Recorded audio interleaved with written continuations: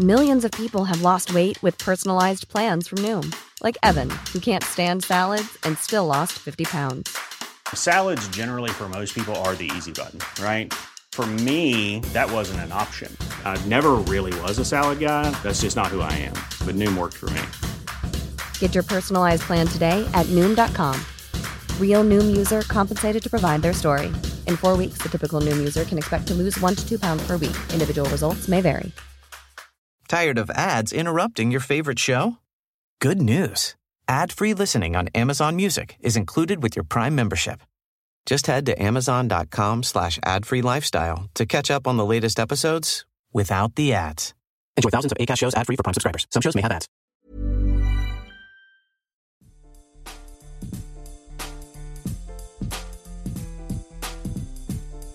This is The Secret Library, a podcast about writing and publishing books. I'm Caroline Donahue, a life coach who works with writers, and I'm here to tell you this is your year. It's time to stop waiting and start writing.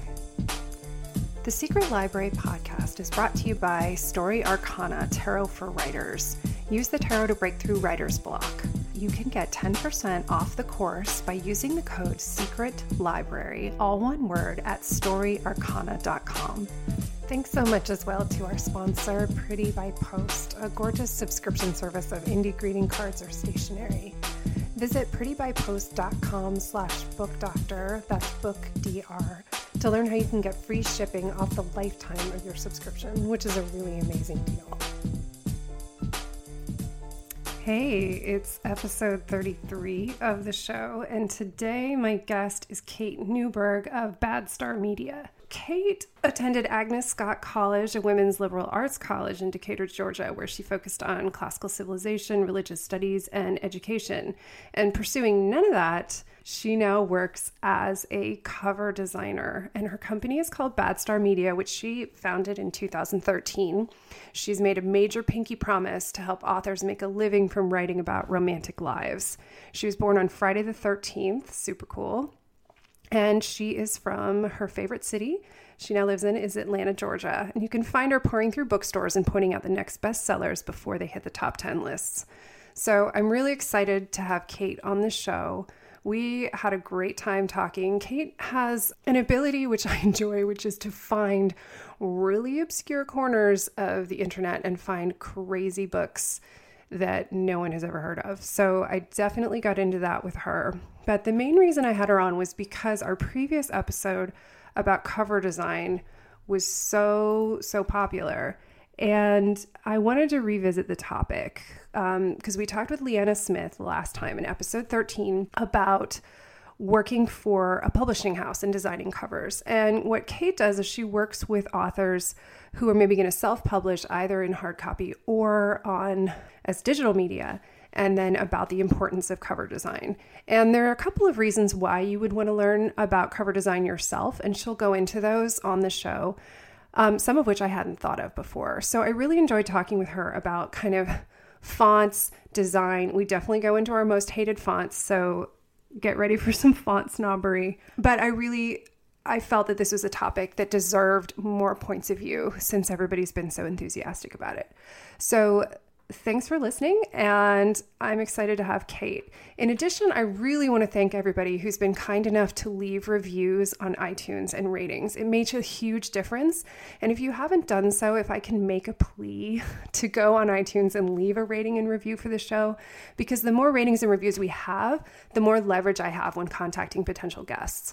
So if a bunch of you have rated and reviewed, then they look at iTunes and go, oh yeah, this is good. We can go on this show. So the more ratings I have, the more power I can bring you.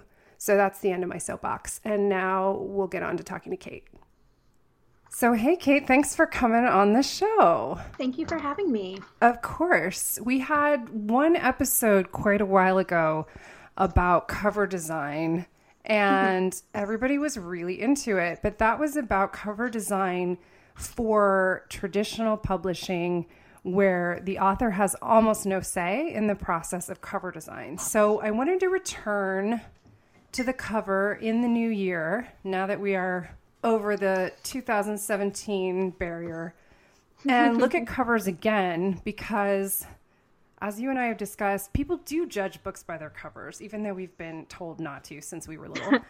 And so let's start there. Like, why do people judge books by their covers, and how do you see that happening? So when people are looking to buy basically an escape, they're looking for markers of books they've already bought, books that they've enjoyed. So of course they're going to use the cover as a way to judge really quickly if that's something they're even interested in. So that's really just the basis, right? And then also the professionalism for self-published books. You know, there's going to be a degree of professionalism displayed in the cover as well. It seems like an easy way to kind of dismiss a book, because at this point there are so many books out there. We're all kind of filtering through, like, is this going to be any good? And we're almost looking to dismiss more than we're looking to be excited, because there's so much information. So what do you see as points like that people quickly dismiss? Like when you see like, ugh, that's not going to be any good. What should people avoid basically with a cover? It's hard for me to say that you should avoid a book, because that's just not my book loving nature. Why should you avoid a book? Of course, that's part of me as a book lover, but then me as a designer is like, yeah, but you kind of have to stand out in the crowd. So to avoid something, personally, I'm thinking of books I avoid. I'm thinking bad typography. So like either they didn't position it right, or they're just having bad font choices that don't really convey that they know what they're doing. That sounds weird, but it's like there's certain fonts used for certain genres. So like historical fiction uses a certain font versus contemporary fiction, which uses more what you might think of as contemporary fonts, you know, sans serif and serif. Whereas historical uses more of the flourishy kind of the Duke's Reason, and it's got the flourish and stuff. So people are looking for those markers in typography. But I'm trying to see things that have turned me off from books before. Hand-drawn things. Hand-drawn can look really cool, but it can also look very bad. So it's just, you have to really think about what you want as a reader, or what your readers want from you, I guess is a better way to say that. I think it also depends on the topic, because it may be safe to say if you've never hand-drawn anything before, this might not be the time to start. Yes.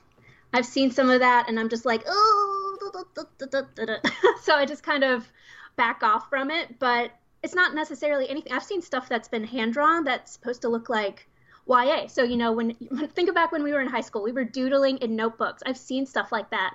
And some of it's conveyed really well, but some of it looks literally like they scanned it and then didn't do anything with it. They didn't optimize the image that they drew to fit that design. So they took like the rough draft of a piece of notebook paper with some drawing to convey this is a story for young adults. And so we're going to make a young adult cover that looks like they made the cover. Yeah, but then it should just be done better. Like you can take those drawings and then put it on a cover in a much more clean and well-designed way. So I want to go back to what you said before in terms of font choices.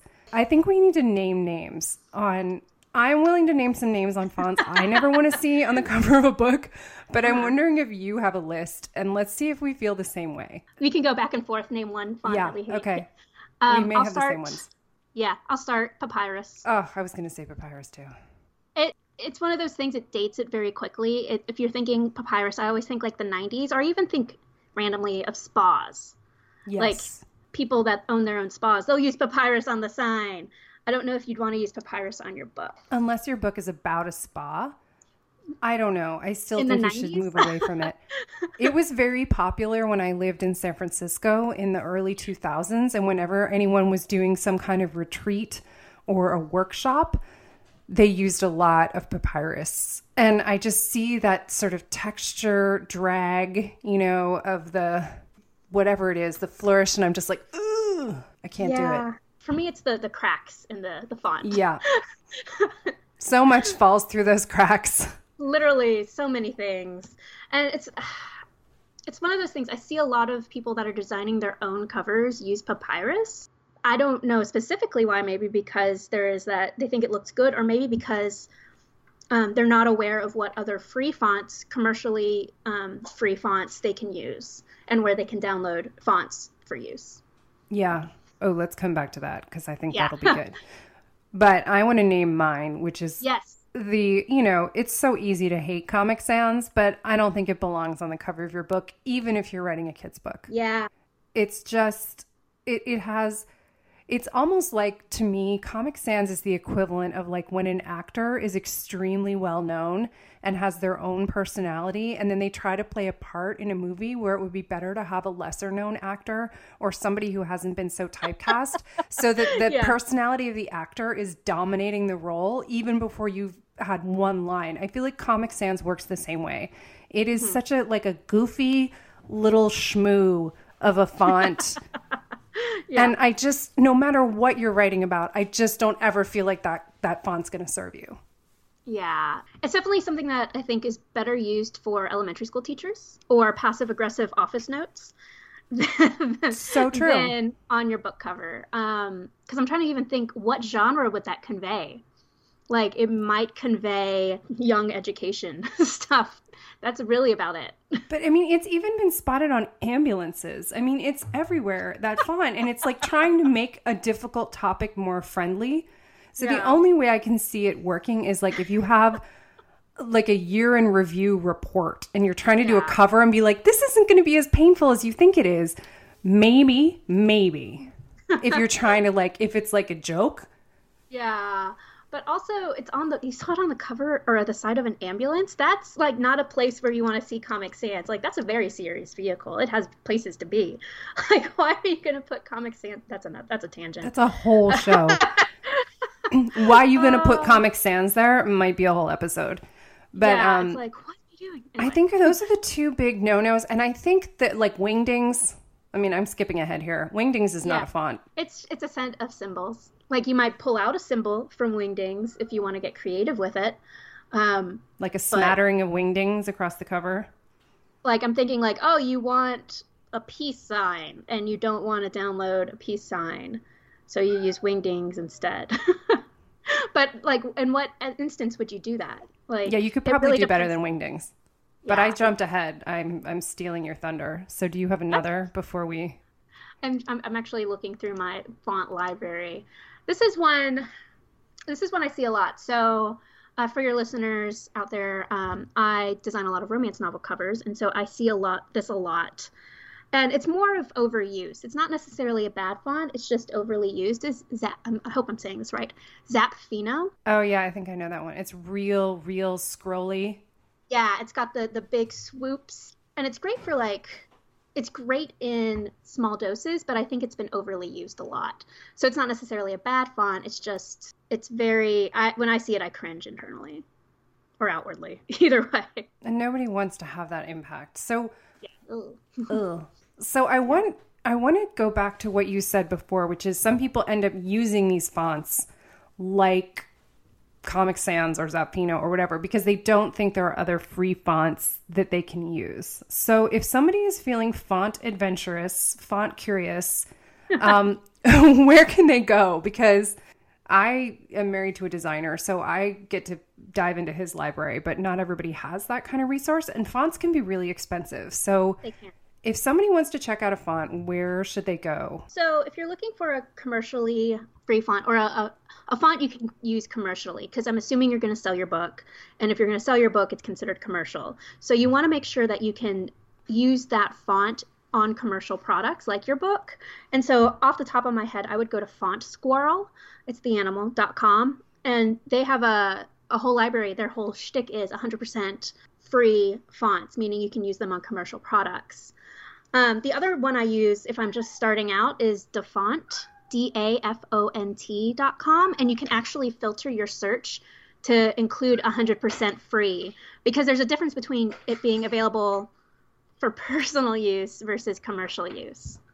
Right. No, and that's a good one too, because you don't want to like have put all of this hard work into a cover if you've decided to do it yourself and then get yelled at because you're using somebody's font. And then you're gonna be like, see, I should have used Comic Sans, you jerks. Yeah, you didn't tell us anything. And honestly, like, yes, fonts can be expensive, but there's also services like, I'm thinking off the top of my head, one I use is Visual Hierarchy, which does font packages. And so once in a while, like they'll have a bundle of like 15 fonts for like $10. So, and these can be really scripty fonts or really, they usually have a theme, like very floral or very whatever. And so I usually will stock up on those as a designer because I want to have those options to really have just a big font library for my author base. Got it. So what else goes into the cover design? So like if you're going to do a good cover, and whether somebody's considering doing it themselves or hiring someone else, what should they expect to be looking at in terms of the elements of a cover? So obviously with the typography, I'm talking about things like title. Title and author name are the two most important things on your cover. Aside from that, people might have like a little like teaser blurb along the lines like she didn't think she would fall in love with him, ... type of stuff. But also maybe if they hit a bestseller list like USA Today or New York Times, they might include that under their author name or above their author name, or something similar like author of this other book over here that sold really well. So even if they weren't on a bestseller list, they're kind of separating themselves from their peers by indicating that they've done other things, right? So those are the two big, like, oh, that's all font, right? But then also just, you think of the art. So that might be stock photography, or you might have had a photo shoot. You might have had an illustration, and by illustration, I mean like either like a nice clean design, or you might have hired an illustrator to provide art. Simply like that. Yeah, or there may be graphic elements. I mean, I'm thinking also of something like, I think the ultimate type cover I'm thinking of is like Jojo Moyes's books. Yes. Like Me Before You, her font treatments, at least in the US, are so definitive. If you Google Me Before You image US cover, you'll see what I mean. Like, and it does have little flourishes and elements, like little scrollies in it. But that font, like, that font is probably called Jojo Moyes now. I don't think there's any way around it. Now I'm resisting the urge to open up Google. That's like, what is that font? What is this font? And I have similar fonts, but they're not the same. There's some services like. Here's another thing. If you like a font, I always like to snap a picture of it because you can use services like Photoshop has a service, and I think Google has one, I just can't remember the name of it, that helps you search for a font, kind of like it through image search. Ooh. So that's very exciting. So you can be like, I like that font. Yes. Or it'll say like, I know it's specifically in Photoshop. If any of your listeners use Photoshop and want to design their own covers, there is a new match font feature in the latest version where it'll actually say, you might not have that font, but here's fonts that are similar to that in your font library. Ooh, clever. Yes. Font joy. There's so much font joy. I know. Oh, and I think we're talking a lot about the front cover, the ebook cover, basically. But there's so many more elements, of course, about when you consider the paperback, which we could get into, and that's like a whole conversation. So I'm curious of one other element that goes into a cover, and I don't know if this happens on digital covers because I can't think of it right now, because they also frequently, when you buy a digital book or get one out of the library, they even skip it when you open the thing. So you only ever see it when you're searching for it. Mm-hmm. But I'm thinking about blurbs, like when people are willing to blurb your book and talk about what they like about it. And if it's somebody well-known, do you see as many of those? Because I think about those as hardcover book phenomena. Yeah, where it's like such and such author recommends this book because they liked it or something on the front cover. Yeah, or like couldn't put it down on the front, and then they'll have longer ones on the back. I see that a lot more on, like you said, paperback or hardback, physical copies of books. Just because with the digital cover, you could have it, but it's going to get lost when it's shrunken down or people are just browsing the bestseller list. It kind of just pollutes it and makes it busier. Whereas if you're publishing just the ebook cover, you want it to be as clean as possible so that it looks nice. So if you have blurbs, maybe save them for a review area or in they'll have those press blurbs in online vendors of books, and you could put them in there as well. So maybe unless it's like J.K. Rowling says, the best I've ever read. You're going to put that really big. You're going to put it like, forget the title. It doesn't even matter. J.K. Rowling like this book. Buy it now. You won't regret it. But maybe being able to put that in a different section so that people see it instead of it just going into the design.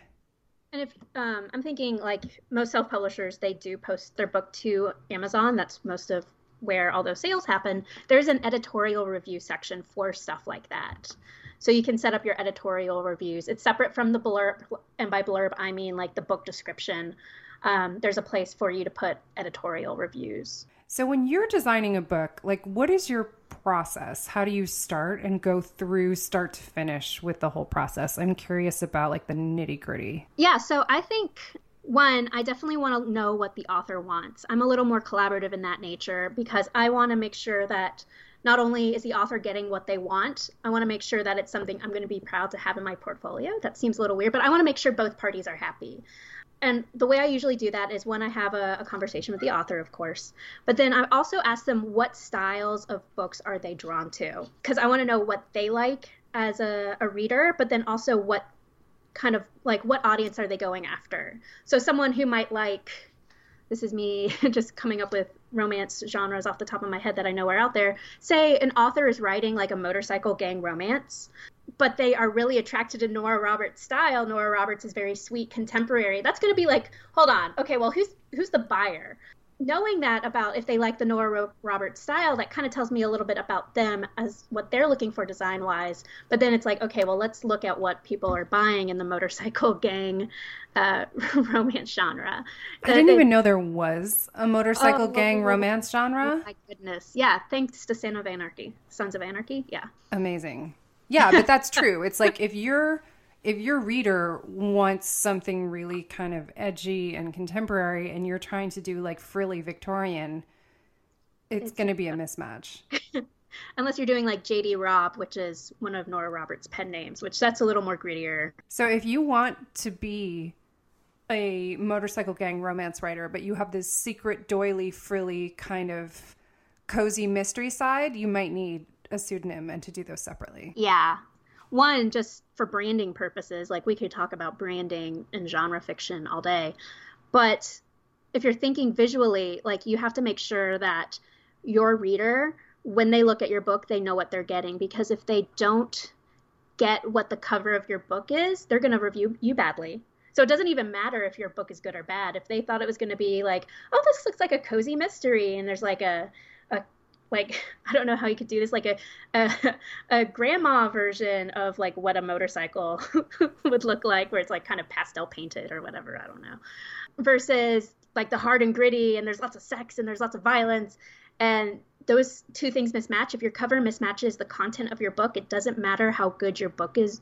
It's just going to tell the reader that they bought the wrong book and they're going to review it poorly. Yeah, so even if your book is good, they have to feel like they've gotten the right book. So Yeah. the first is, it sounds like, getting a match between the style of the cover and the content of the book. So number one, assess the content of the book. Yeah. And then number two, talk about design statements and maybe redirect as needed. Yeah. So once you have that visual look in place, what do you do next?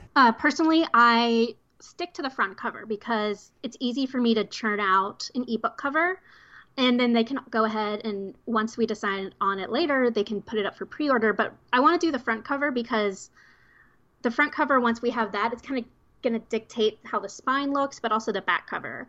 So I usually do 2 to 3 different designs. And then from there, we kind of narrow it down. So maybe they like the font of one, but the placement of the other. And so I combine those two. And I go back and forth, or I'll jump on a screen share and we talk about it, sort of thing. Maybe there's not enough man chest, or maybe it's too red, or stuff like that. And no, people don't like it when you can see the guy's eyes. And I was like, that's weird, but I still go through with it because they also, especially for self-published writers that have been in the business longer, they really know what their readers want. And so I do like to take all that feedback and then kind of narrow it down to create that front cover, and then from there I'll design the rest of the book. So where are you getting the man chest art or other? I mean, that's like my main question. But and where might you get other art elements that you could include? So most of the time I work with stock photography sites. So this is like Dreams Time or iStock Photo or something like that. It usually requires a very, very skilled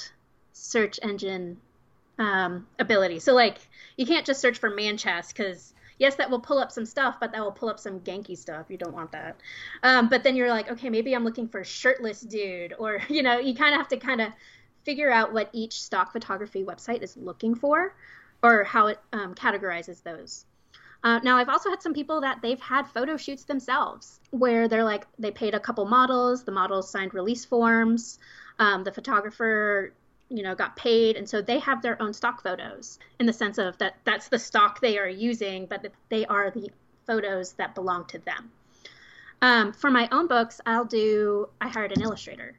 And so I'll work with him. It takes him like a month or so to do a cover or to do the art for a cover. But we'll go back and forth, similar to how I'll go back and forth with my authors. He goes back and forth with me. So yeah, there's a couple different ways you can do that. And then there could be the Jojo Moyes just type option as well. If you're going to go all type, that is possible. And in our previous cover interview, she said, like, I've seen an increase in this happening because photography gets more expensive and it's a little cheaper to just use a font if it's good. Well, think about, off the top of my head, Gillian Flynn's Gone Girl. Literally, it's just font and some wisps of hair. I can tell you those wisps of hair probably maybe cost someone $30 if they did it on a stock photo site, and then they relied heavily on font placement. If they didn't find somebody in the design office who had hair to just kind of course, nobody can see it, but we're both like flinging our hair around. And just take a picture. Sure, you can use my hair and just throw it in there. So yeah, I mean, I think it sounds like it's using the elements that are available, but using them tastefully. Yep. That's a really good segue into what I wanted to talk about a little bit was people, when they design their own covers, and even like myself, I have to catch myself sometimes. It's like stopping before you do too much. If you do too much, it's going to look too busy and then it looks like you're trying too hard. Whereas if you kind of just stop when it looks good and clean and all kind of put together, don't put that shading, don't put that extra like little bit of blurb information. You want to make sure it's going to look good. So just stopping before you do too much. It sounds a little bit like that guidance in fashion, like take one thing off before you leave the house, or like don't wear the earrings, the necklace, the bracelet, and the belt. I mean, unless that's what you're going for. But it does seem like a similar less is more. Let the book speak for itself, a la Coco Chanel. Yeah, I mean, that's kind of, the book is going out on the town without you. You want to make sure it represents itself fine. So you just want to make sure, like, you just take that one element off, right? Whether it's the metaphorical ring or necklace. Yeah, don't make your book look like a floozy, maybe. Yeah. That's what we're saying. But floozies might be sold more. I don't know. It depends on the genre, but... Yeah, we could just go down. There's so many... Yeah, we could go down. She can look like a strumpet, but just not a floozy. You want to make sure it's a classy floozy to illustrate value or something. So what are some trends that you're seeing in covers? Like, it sounds like drop shadow and all this sort of stuff. It's like, don't go that far. But what are you seeing kind of in covers that you're seeing these days across genres? So one, I'm jealous of all YA covers. Whenever I look at a YA cover, YA has the best covers. Like, I will stay in the YA section. And they're doing like really like almost like fantasy based, kind of like over the top, like royalty stuff, right? I don't know how to explain it, but like the series, the Red Crown, series, you know what I'm talking about with the glass and it's like blood. And I'm like, oh, what is going on over here? But then you have the I think her name's Marissa Meyer series, the Lunar Chronicles, that's what it is, where they're also doing kind of like that fantasy, royalty, fairy tale bent. So I see a lot of that, but I'm also seeing kind of like a lot more handwritten stuff or hand-drawn stuff in the sense that it's kind of like scribbled like with a Sharpie, but it's put on top of it's layered on top of an image, like the P.S. I love you or something. I forget. It's not that, but it's something like that where it looks like it's handwritten. In terms of contemporary stuff, the other one I want to throw in there while we're talking YA is I love V.E. Schwab's covers. Oh, yes. Because that's like tonal, kind of stripped down with a lot of contrast, but that red kind of comes through, and they're so distinctive visually that you immediately know it's her with the cover. Yeah, I actually, now I'm like, let me look at my Pinterest board, because like literally what I do when I see stuff like that is I have a secret Pinterest board, and if anyone's interested in designing their own covers, I highly recommend doing this.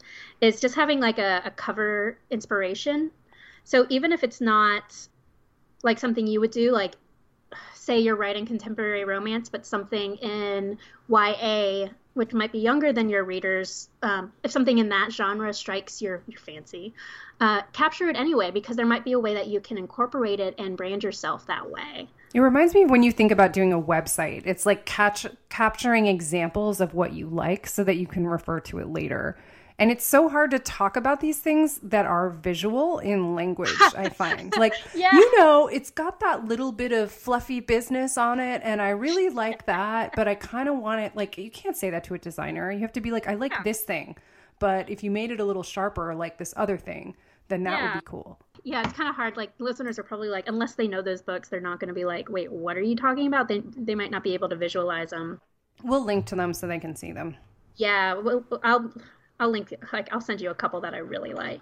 But I mean, a lot of the genres, they kind of have traditional conventions. So obviously with historical romance, you might see like the big gown, maybe a little bareback or a little bare shoulder, bareback. I was like, bareback riding. Woo. Woo! I did not know this was a whole genre. Well, and that's then probably, like, it probably is though. Yeah. And then the guy in like a flowy shirt that's like kind of like, I've been watching a lot of Pride and Prejudice lately in different versions. So, like the floofy shirt, wet, like or the whatever. Poet shirt with the fluffy cuffs and the whole thing. I'll see a lot though, like that'll be more stock photography, but it's like digitally painted. So it's kind of like it's done that way. And then on like contemporary romance, if it's like a more erotic book, you'll see a lot more man chest, obviously, or a lot of I feel like a lot more couples. Like, I don't think I saw as many I'm trying to think, like, back in the day, these romance covers. I think it was more like sheets, but now there's actually more people on them. So that's kind of an interesting. Not just rumpled sheet with, like... Yeah. A weird title like Asunder. You're like, what? Yes. I don't know if I want my sheets to be known as Asunder. Scandal, yeah. Or if you think of mystery novels where it's like that big, bold font, like Deadly Silence, and it's like just someone running in the woods, and you're like, is it silent? Is what? I don't. But it conveys a feel, right? I feel like those are always in italics too, slightly. Yeah, either that or really kind of narrow sans serif font. Kind of like, I'm trying to think, I might be pronouncing this font wrong, like Babus, or League Gothic or something like that. So it's like that narrow font. And then I'm trying to see anything else that's really grabbing me. This is really big in general, but like the script fonts where it's like people are like hand lettering. That's what it is. The big swoopy, like people are taking to calligraphy or paint to paintbrushes or whatnot. The brush pens that you see everybody kind of doing on Instagram, like the handwriting challenges and all, like, look how amazing my brush writing is. Exactly. It's like that. So sometimes you'll see that and it's like either on white or black or anything like that, or something similar, and it's just on top of it, the scene. Those are just a few things that I notice. Okay, so I want to hear about the weirdest books and covers you've seen, because I know you're a resource for this, and as somebody who enjoys the realm of the weird, I did not know about the genre of, like, Justin Bieber had his gay virginity stolen by a dinosaur. This is so shocking to me. I don't even know that there's dark corners of the reading world that I don't know about, but I suspect that you do based on our prior conversations. Yeah, there's some interesting spots in Amazon, like Sasquatch erotica. I can't even say it correctly because it's just such a strange thing to say. Sasquatch erotica. So specifically about the Sasquatch, like getting busy with the Sasquatch. I think they recently had to rename it, and I can't remember her name. I think it's like her pen name starts with like Virginia or something. But it's like, it used to be called something much, much more vulgar, and then Amazon's like, you have to change it. It's Moan for Bigfoot. Ah. One of those. And then another one is, this is actually kind of funny because like, so I do work in an office and I have a day job. And so my colleagues and I, they were asking me similar, like how you asked, what are some weird things I've seen?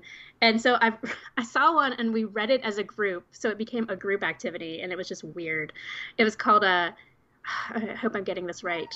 Taken by the Haunted HDMI Cable. Ooh, wow. And I read it and I get upset for the writing. And it's just one of those where it's like, why am I getting upset about the writing? I should be getting upset about the plot. But it's But what did the cover look like on that one? Was there an HDMI cable on the cover, or was it just like matrix kind of data coming down the front, or? It was a sultry blonde woman, kind of scantily clad, and an HDMI cable. It was kind of positioned almost like a snake, so it was very kind of serpentine imagery. And then it was just the font wasn't bad, but it was like bright white with a thick black border. So like how you might see in memes, right? On the internet is sort of like that because someone didn't understand contrast, or they wanted the cover to be a meme. Yeah, or something. It was just. At one point, Kindle removed it from my Kindle, and I was upset because I was like, "How am I going to have this thing?" And then it came back, and so I was. But it was like I swear it went through a couple different iterations, but that's the most recent cover I remember. Amazing. Yeah. So I know you are starting to teach people about doing cover design. So how does that work? Because I'm sure there are tons of people out there writing who want to know, maybe at least take a stab at mocking up their own cover to work with somebody. Yes. So I am I'm teaching a class right now. I'm working on it, and it's going to be about designing your own cover. And even if you just design it for yourself, there's something very powerful about having that mock-up while you're writing and while you're finishing your book. It can be invigorating. It can be inspiring. You're like, oh my gosh, I'm almost there. So I'm going to teach a class on it because a lot of it is just what we've talked about, typography, choosing the right photos. I talk a lot about that, or art, either way. I'm also going to be talking about how to doing the paperback. It's a whole slew of things, but it's mostly design. Whether or not you want to design your own book cover, it'll be good. It's going to be great if you want to design a cover, but you maybe don't have the funds to do it. So working for a cover designer, yes, you can buy a pre-made cover, but it's going to be a pre-made cover. It's kind of like buying a template, which can be good or it might not. It's not your cover. So my course is going to be going more into how to do market research. What are your buyers? What are your readers buying? So yeah, I'm going to be talking about identifying your dream reader and looking at what they're buying on Amazon, how you can maybe research that via Amazon or any bestseller list you're looking for, how to stay on trend while standing out. So looking again for those markers, if you're writing motorcycle bad boys versus Nora Roberts or any sort of mystery. We're also going to be looking at the best way to buy stock photography, maybe searching. So I know each retailer has their own kind of best practices for searching. So we're going to talk about that, as well as making your typography stand out and making very solid typography decisions. As we were talking about, no papyrus or Comic Sans or anything like that. And then also really kind of just how to get your cover on those retailers. So exporting your file for the retailers, whether that be a ebook cover or a paperback, and then also A/B testing. So that's kind of a marketing thing. But if you can design your own covers, you can, if something's not working, you can just redesign it again. Like, it's super easy. You don't have to go back to the designer and repay them to do it over. You can just be like, oh, that wasn't working. Let me just fire up Photoshop or Canva or whatever you're using and do it again. I think that's important to remember too, because you see this happening. I mean, obviously you're not going to go and rip the covers off of physical books and replace them, but this is obviously an easier thing to do with digital books than it is with physical books. But you even see covers being redone on physical books a few years later to something more on trend. And I remember seeing, again, I feel like we're talking about Jojo Moyes the whole time, but I remember seeing a book from her being like, she just came out with a book. Girlfriend just had a book like 3 months ago. Where is this coming from? And then I looked and it was from like 2002. And I said, oh, they're just redoing the covers and trying to capitalize on her popularity. So you can do covers over at any point. Yeah, exactly. And I mean, think about like The Outsiders or Pride and Prejudice. Those are classics and they're always coming out. Even if you just go into Barnes and Noble or whatever store you have. Like, I was in there the other day. I swear to God, they had 10 different copies or editions of Pride and Prejudice, which amazes me because it's also in public use, so you can download it for free. So it's like there's so many different covers. So even if something's not working, or say maybe a couple years down the line you change your brand and you want all your backlist to match your brand, you can do that. In fact, there may be advantages to doing that. It seems like, because companies will do new covers just as like a fun design thing. Like I've seen all these Penguin is doing it all the time with like the Penguin Classics or Alice in Wonderland or Little Women or all those ones that are really beautiful editions. And yeah, you can get it out of the library, no problem. You can get it for free online to read, but people want that designed look. Exactly. I'm thinking there's one series I really love. It's Karen Marie Moning's Fever series. And so she kind of has like a second part of the arc. So I think it's like after the fifth book, you can see the publisher kind of doesn't know how to market it. So because they keep redoing the cover. They'll have like the girl on the cover and it's kind of more action oriented, and then they redesigned it to have a man chest cover, and you're like, what are you doing, publisher? It's because the publisher's trying to figure out what's selling. So it's they're kind of putting a lot of books out there for this to figure that out. But it's the same idea. If something's not selling, if your cover or your book is not selling, you can always try changing the cover and seeing if that's going to help improve your sales. Or even like if you're like, you know what, I want to stay on trend. Maybe it's 2 years later.Maybe there's a new way to design a vampire romance novel. I don't know. Something like that. And you want to make sure your book from 5 years ago that was vampire romance can be seen by new eyes. Yeah, definitely. I mean, I'm thinking too about different formats as well, having different covers. Like I'm thinking about somebody like Ben Aronovich, who wrote Rivers of London and that whole series.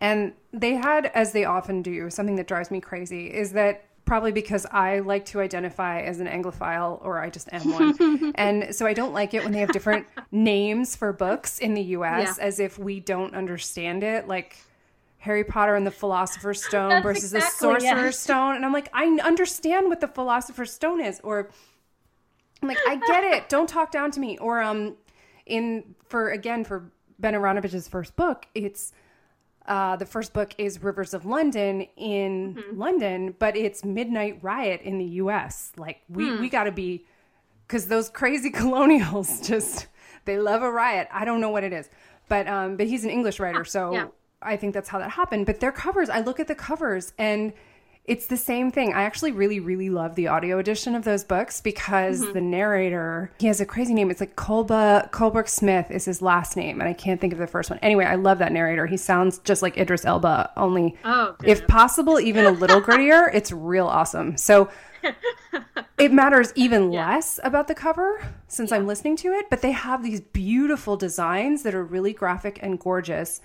And then for the early versions of the book, they did this paperback, kind of pulpy paperback cover that looks like kind of one of those suspense books you'd buy in the airport to kind of pass the time because your flight is late.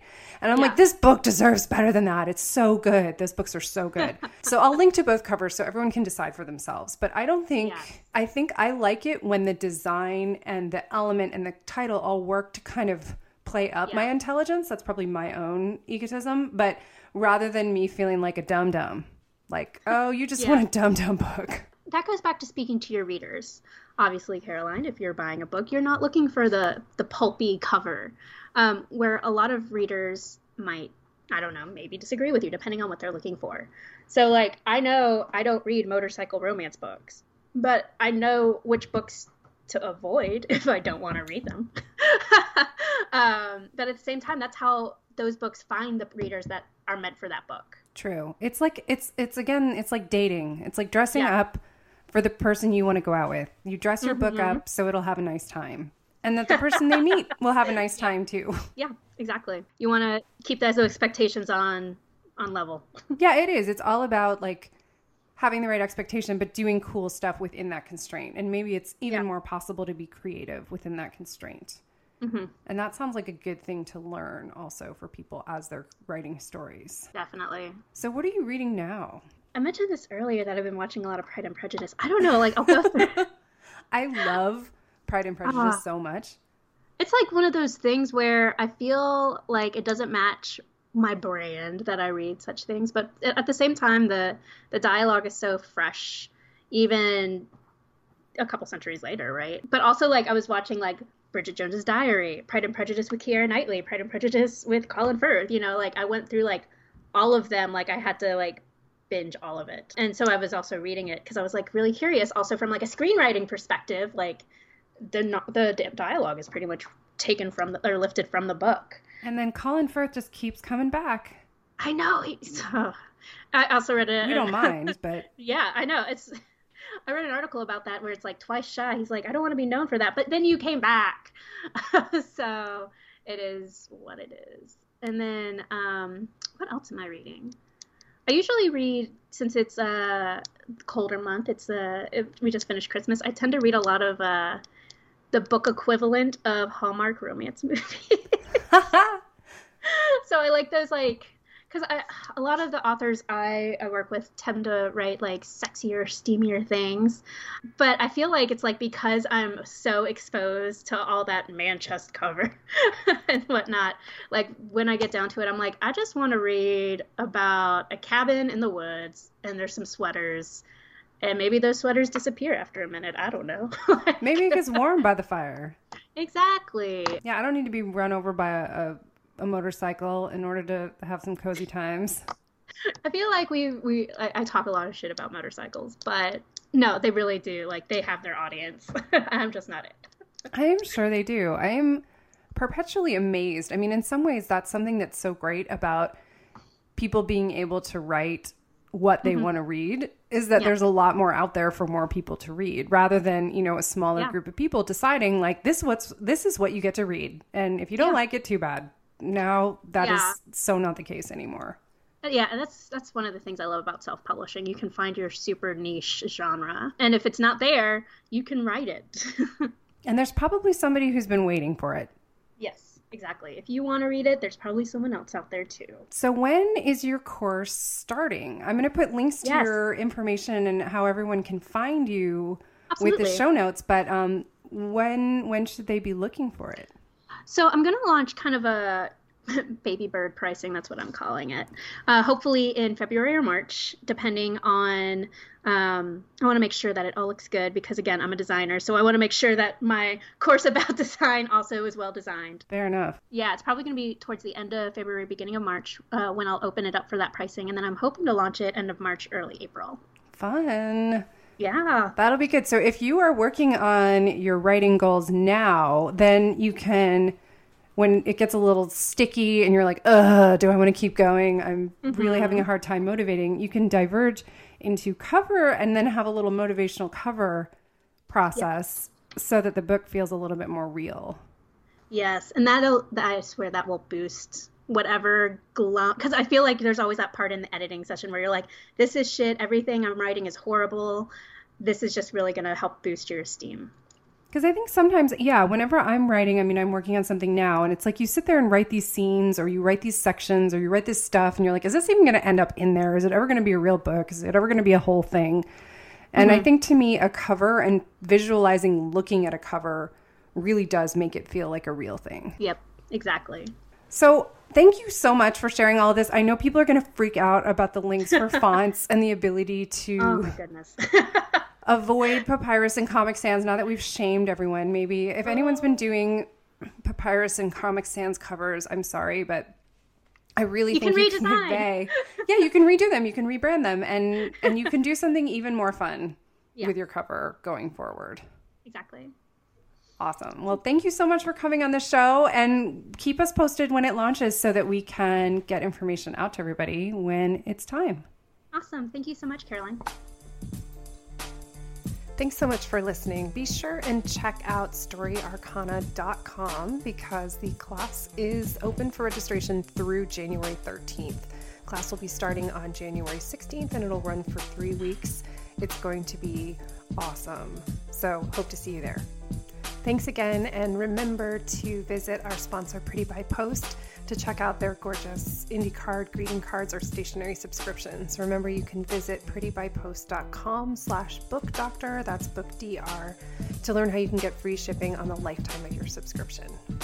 Thank you for listening to the Secret Library podcast. The show is produced by me, Caroline Donahue, and Frederick Barry McWilliams Jr., my tireless audio engineer.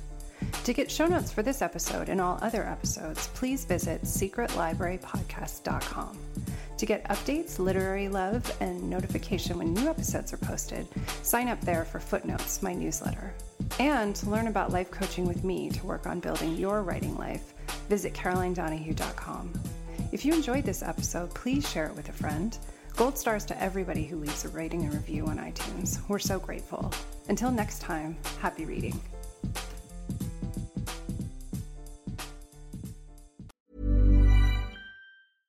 Tired of ads interrupting your favorite show? Good news. Ad-free listening on Amazon Music is included with your Prime membership. Just head to amazon.com/ad-free lifestyle to catch up on the latest episodes without the ads. Enjoy thousands of Acast shows ad-free for Prime subscribers. Some shows may have ads.